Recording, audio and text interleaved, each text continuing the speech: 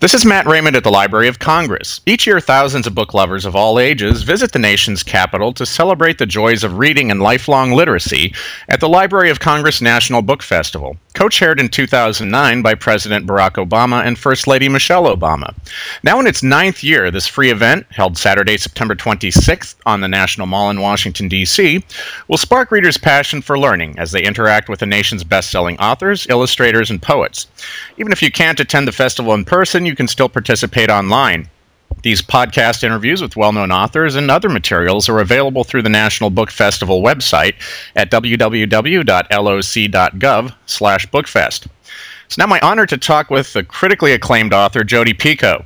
Ms. Picoult has written an array of admired novels, including the New York Times bestsellers Change of Heart, Handle with Care, and My Sister's Keeper, for which she received the Margaret Alexander Edwards Award. My Sister's Keeper was also recently released as a successful film starring Cameron Diaz and Alec Baldwin. Ms. Picoult has also penned several issues of Wonder Woman for DC Comics. Her upcoming novel, House Rules, is due for release in 2010. Ms. Picoult, thank you so much for joining us. Oh, it's my pleasure. Pleasure to talk with you. Let's start out by talking about the new novel, House Rules. Tell us about that, if you would. Well, House Rules is coming out in March, and it actually is the story of a teenage boy who has Asperger's syndrome. And like many kids with Asperger's, he is very bright, very quirky, and has a real special localized passion for one topic. His happens to be crime scene analysis, and that means that he tends to show up courtesy of a police scanner at a lot of crime scenes to tell the police what they're doing wrong. And everything is going well for him and his family until he winds up accused of a crime himself. And the reason I wrote the book was because I wanted to look at how our justice system works very, very well if you communicate a certain way. If you don't communicate a certain way, then it all sort of goes to hell in a handbasket very quickly. And a lot of the hallmark behaviors of autism, which many of us are familiar with now, either with our own kids or children that we've seen in school, look like guilt to someone in the justice system. Think about, for example, someone who recoils if you try to touch them, someone who won't look you in the eye, someone who speaks with a very flat affect, or might even run if you try to ask too many questions. All of those are very typical behaviors for someone on the autism spectrum, but to a cop, they're going to look like guilt. Now, what inspired you to write about Asperger's syndrome? I think that's a term a lot of people haven't heard about. Yeah, I think that Asperger's is a really interesting kind of autism. It is considered to be on the autism spectrum. It's high-functioning autism. And the really fascinating thing about a kid with Asperger's is that when you sit down and you talk to one of them, they can be incredibly enlightening. I mean, they know more about these subjects they love than anybody else. So much so that when you want to leave the conversation, they miss all the social cues and they don't let you go. But they also, you can tell something's just not quite right. The hallmark, the calling card for Asperger's is a lack of interpretation of social cues. Kids with Asperger's don't make friends very easily. They don't understand why, if they walk up to someone and hold a conversation that's totally one-sided, it's not really socially appropriate. They don't realize what they look like to other kids, nor do they really care. You can just tell something's a little bit off, but they are very bright. The other problem that they'll have is that routine is incredibly important to them. So if you screw up a routine or if you mess with the system in any way, often a kid who is functioning perfectly well 2 seconds before might have an utter and complete breakdown. And, that looks like a tantrum when a kid is 4 years old, but it looks a little different when the kid's 18 and is at a grocery store and is knocking jars off the shelf and needs to be physically restrained by a parent, which can be very challenging if your son, for example, is bigger than you are. So it's a very interesting condition for me because this kid who is so incredibly intelligent and will present as incredibly intelligent, it's often called the little professor syndrome when kids are younger because they sound so grown up when they speak. What looks normal one moment or even intelligent one moment can degenerate very quickly into something that you realize is not normal behavior at all. Now, I know that you're known for very intensive, I guess is a good word, research. You've lived with an Amish farmer for a week. You went to jail for a day. You learned Wiccan love spells. You even followed a dog sled race on a snowmobile. Yeah. Can you talk about that in the context of the current novel, or anything that stands out in your mind as especially memorable? Yeah, I actually did speak to probably upwards of 50 kids with Asperger's, all of whom were totally different. I mean, there was one kid who was completely fascinated by trains. There was another kid who could tell me everything that happened on a Disney show called The Sweet Life of Zack and Cody. That was her special passion. And so you learn a lot talking to these kids. Mm-hmm. You also speak to their parents, who have a very different experience than the kids do, because one of the things that I kept seeing that came up when I talked to the parents was that although the kids understood that they were not well liked or that they didn't have many friends, it didn't really affect them. They just didn't care very much. But the parents cared a lot because they were socially adept enough to understand that their child was being marginalized, and any parent can relate to that. So I spoke to all of their parents as well. The other thing that sort of raised a really interesting red flag for me, I touch lightly on the vaccine debate and autism in this book, because it really hasn't been discussed yet in literature, and it's still a very hot topic, and I think with what's going on in the news these days with healthcare, it's going to become an even hotter topic. And, for me, asking parents whether they believe that vaccinations are in any way linked to autism opened up an enormous can of worms, because they're split almost 50-50. 50% of the parents believe there is an absolute and true and vital link, and that someone really needs to look into this and address the immunization schedule. The other half say there's absolutely no connection whatsoever, and they're just as vehemently opposed to believing that there is a connection. What was really intriguing to me, though, is that the big fear that people seem to have for parents who feel that vaccines are related to autism is that they'll stop immunizing their children. And I did not hear that from parents. What I heard was a call for the National Institute of Health or the CDC to recommend instead spreading out vaccines a little more so that they're not as concentrated in early childhood, to the point where they might, if there is a connection, be a trigger that gets a kid who is genetically predisposed to becoming autistic, kind of tips them over the edge. Now, you're pretty busy as a writer. Your book, Handle with Care, came out a little bit earlier this year, 2009. Talk a little bit about that book. Handle with Care is a great book to talk about, actually, because it's sort of intimately tied to a lot of what's going on right now with healthcare. It's the story of the O'Keefe family, which is Sean, the dad, Charlotte, the mom, Willow, a 5-year-old with osteogenesis imperfecta, and her sister, Amelia. And Willow's condition is a very, very rare one that basically means she will suffer hundreds of broken bones over a lifetime. Although mentally she is 100% as normal as anyone else, she will have a severely compromised physical existence. She probably won't be more than about 3 feet tall. She will have spinal rotting surgery and rotting surgery in her femurs. She'll have respiratory complications, severe scoliosis, a really tough and painful physical life. But mentally, she's a great, smart little girl. And like many other families that have a child with a disability, the O'Keefes realize that insurance doesn't even begin to cover what they need to make sure their child has a good life. And Charlotte, the mom, thinks that she has found an answer, a wrongful birth lawsuit that's filed against her obstetrician for not telling her in advance about Willow's condition might lead to a really big monetary payout. But it also means standing up in court and saying, if I'd known this in advance, I would have terminated this pregnancy. Words that her own daughter will hear her say and will understand her saying. And it's not, if that isn't just bad enough, the obstetrician that she'll be suing happens to be her best friend. Now, I think this is a good segue into the next question. You often deal with the theme of children in peril. Why do you like to focus on that? I don't think I've heard that before. The New York Times wrote a piece about me this spring, and they said that, and I laughed. I didn't realize that was a subcategory of genre literature, but maybe I'm the only one in it. I don't think I really write always about children in peril. I think I write about families in crisis. Okay. And that may be, sort of a sliver of that. I think I like to put ordinary people into extraordinary situations.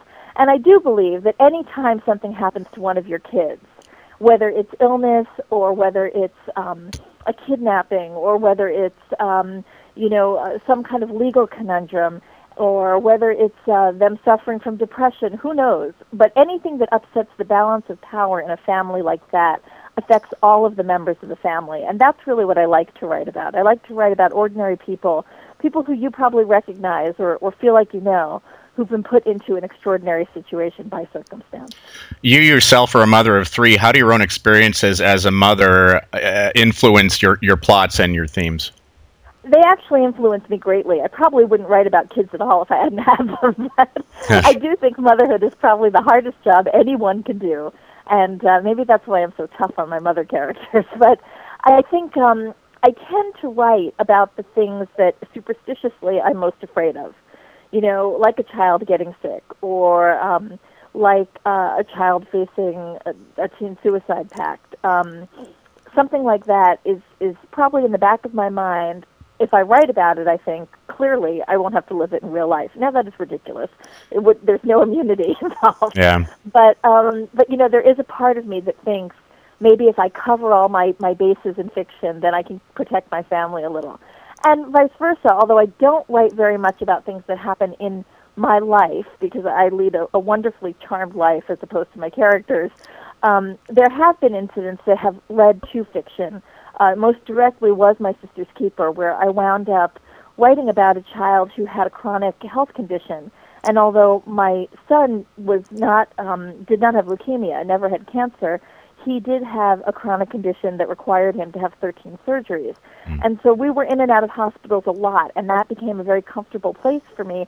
And I found myself saying and doing things as a mom that I never would have expected until I was put in that situation. And a lot of that experience sort of bled its way onto the page of My Sister's Keeper.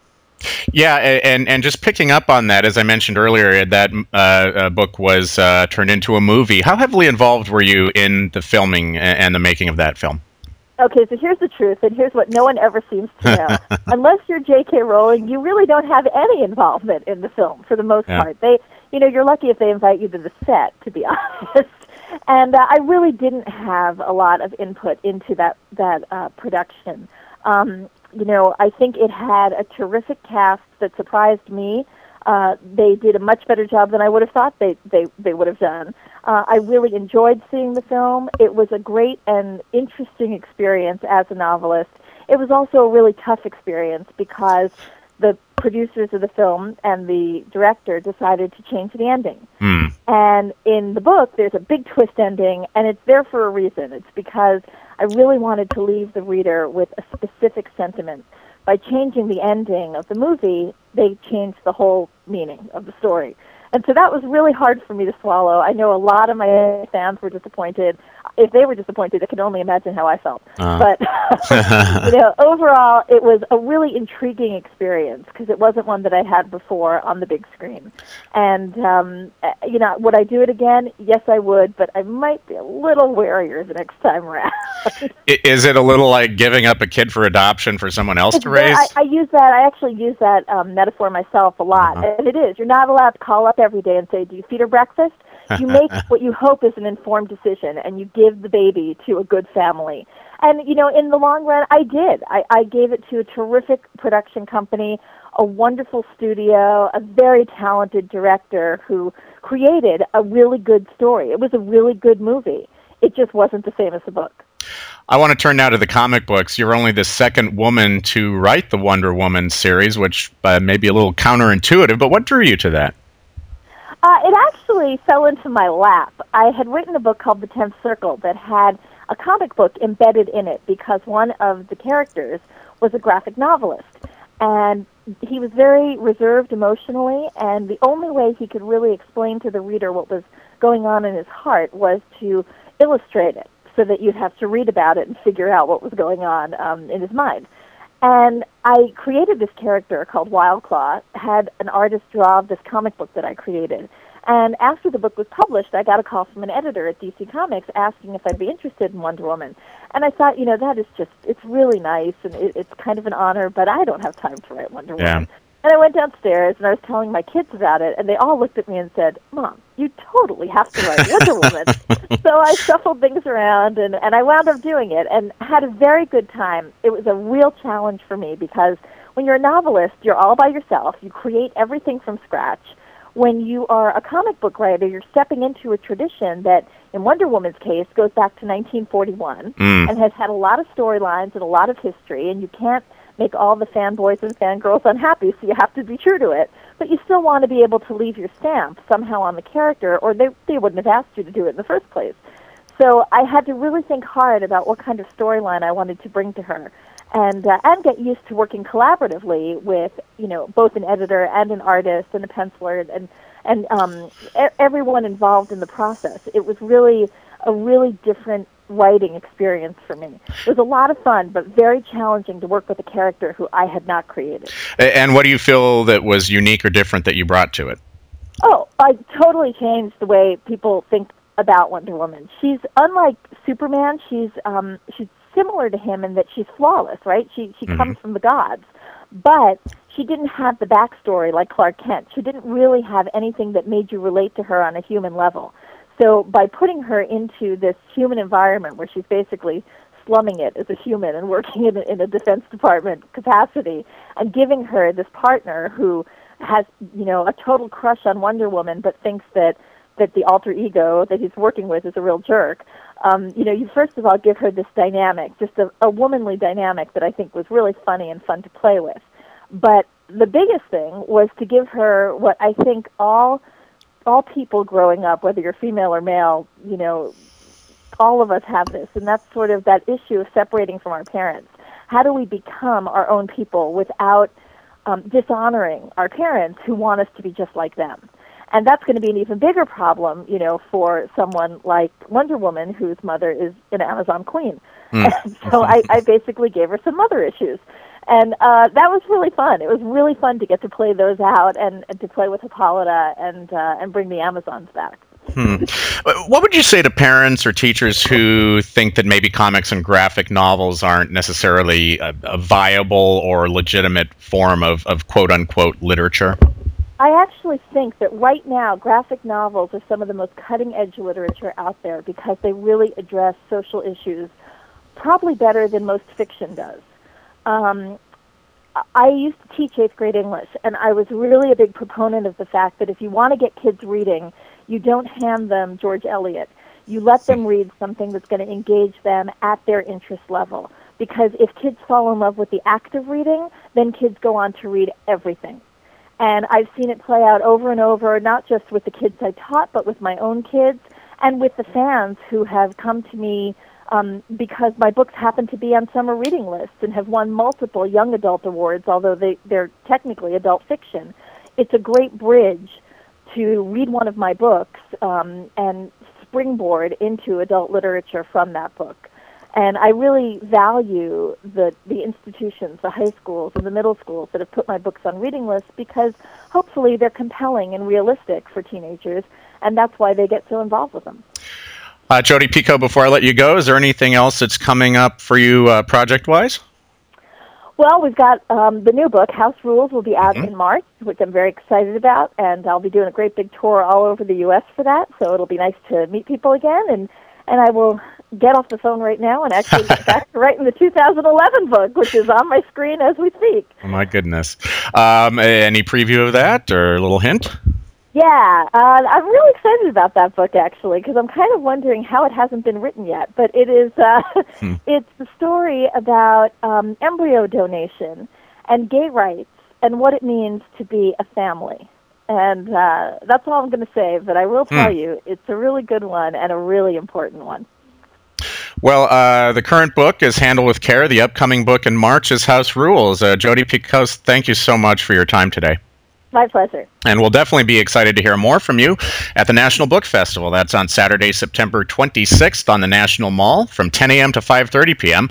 Free and open to the public, as always. For more details and a complete list of participating authors, visit www.loc.gov/bookfest. From the Library of Congress, this is Matt Raymond. Thank you so much for listening.